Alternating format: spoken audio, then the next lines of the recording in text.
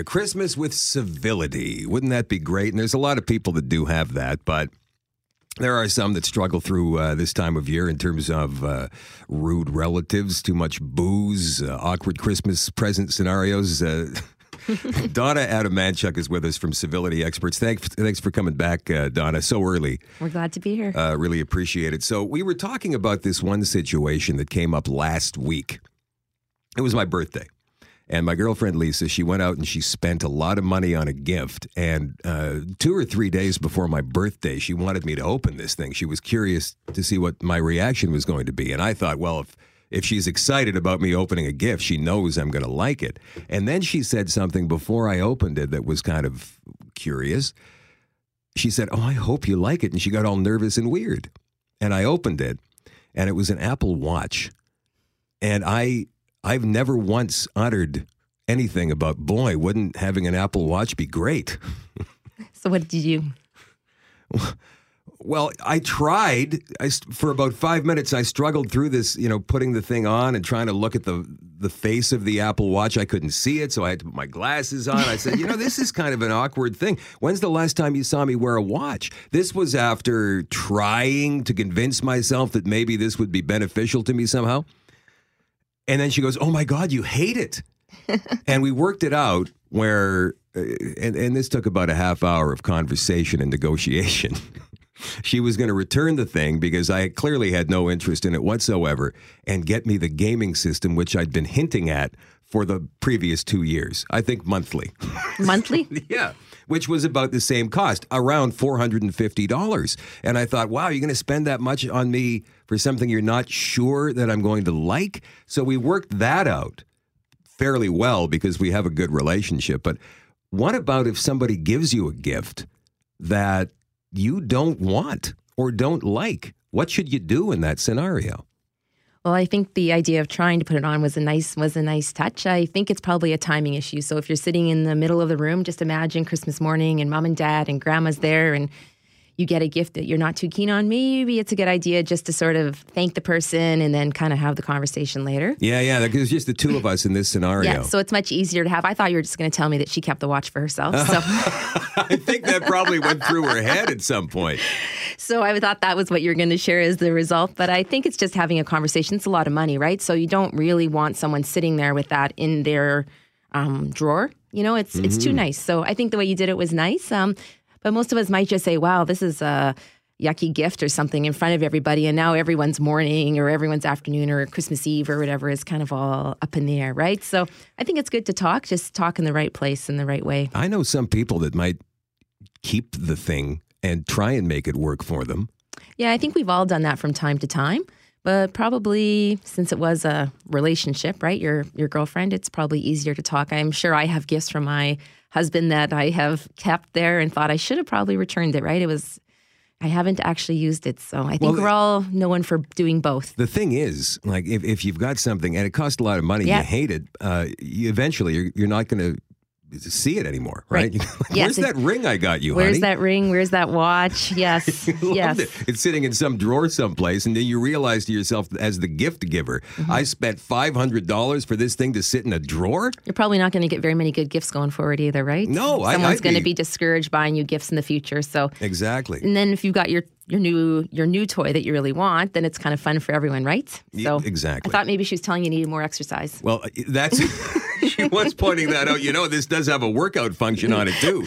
I said, couldn't you have gotten me something that was like 10 times less expensive than this? Yes. What about the scenario of somebody giving you a gift and you not having one to give back to them? It's actually okay. You just need to not shy away from saying, thank you, I really appreciate it. Just because someone's giving you a gift doesn't mean that you have to respond or return it, right? We should be giving gifts because we want to share something with someone we thought that they would enjoy, right? But for many of us, we feel guilty. It's like, oh, I didn't bring something. I'll drop something off tomorrow, right? So you're scrummaging around, running around, trying to buy something that the person doesn't even want, right? What about keeping stock of gifts in your closet? Yes, I have heard of that. Yes, for people that come over, I'm sure we all buy an extra couple of boxes of chocolates just in case, right? It wouldn't be the most personal thing in the world, but it's an option. But actually the theory is that you don't have to worry about responding that way. If someone chooses to give you a gift, that's because they've wanted to. something to consider the following year, or maybe after Christmas you could just take them out for lunch or bring them a coffee that they might like. But by then the ship has sailed, though, right? In that moment, you just have to say thank you very much, and I appreciate it, and I didn't.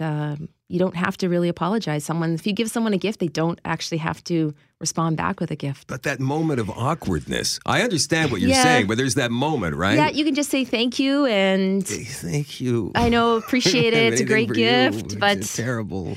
I guess if you're the lady or the man that's got something in their drawer at the office, or they have something around, you can give something, or the next day. But even just a card the next day with a little note would be a good idea as well. We have to stop being concerned about the give and take concept. It's really, if someone wants to give a gift, let them. Yeah. We have to just move on, right? Well, it's all about giving. It's about giving, right? The stories you've had on the show this morning just show it's all about giving, right? Yeah, I'm all for that. Yeah. I'm really awkward at opening gifts, but I'm really good at watching others open them. Yes. Exactly. What about and we spoke about this at Thanksgiving, the unruly relative, the drunken, unruly relative. Do we just leave them to their own devices? Do we try to keep them away from the booze? Instead of them eating turkey now this year, they probably have a Santa's hat on, right? So it's the same scenario. They're the person that shows up. He looks all festive, but not really. He's all festive, or she's all festive. I think it's just the same things, right? Pick the right people to sit beside them. You don't have to get up and get them a drink every time they ask. Kind of pretend maybe that you didn't hear, and that's sugarcoating the situation. That's not getting to the root of the problem. It's not really getting to the root of the problem, but it's just realize what's going to happen or what's going to be taking place, and try and plan your events or activities and think things through, right? So we can't change people. We just have to work with what we have. Is there any way to suggest, and Behind the Glass Jerry, I think is it Monday? All of his relatives are coming in. Are there any relatives in that pack coming in that annoy you? No, I like them all. You do? There's not one abrasive? No, there's only two of them coming. My son is coming in, and my sister's brother's coming in, and he's great too. Oh, the way he made it sound earlier is like 20 of them coming in here. No. I've got a small house, though. Let's say Uncle Joe's coming in. Yes. And he's bringing his pack of kids with Auntie Sally. Yes. And they're staying at your place. Yes. Is there any way after a day or two to politely suggest that maybe they should move to the Quality Inn down the street? I think the theory there would be we'd need to do that ahead of time, right? Really? Yes, I think that if they've invited them over, I think we talked about it, that Thanksgiving is, or holidays, is we just need to sort of have those conversations ahead of time, right? Yeah, but Dawna, a lot of us, we don't plan that stuff. We think it's going to be great. And then when they get here, that's when the reality of the situation creeps in. So in a civil way, is there, before the planning, let's never mind that. That ship has sailed again. They've now arrived. Yeah, and you don't want them there. You could...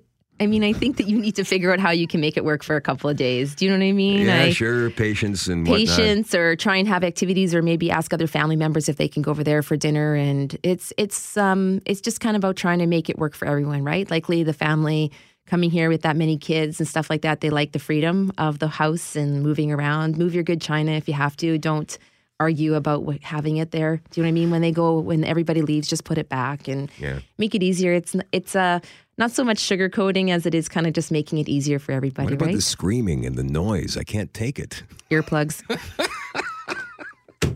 All right, we got to go. Yeah, Thank you very much for having us. Dawna Atamanchuk from Civility Experts. No, you're welcome. Thank you for coming in so early this morning. And hopefully we'll get you back again soon. Maybe around Valentine's Day. Sounds good.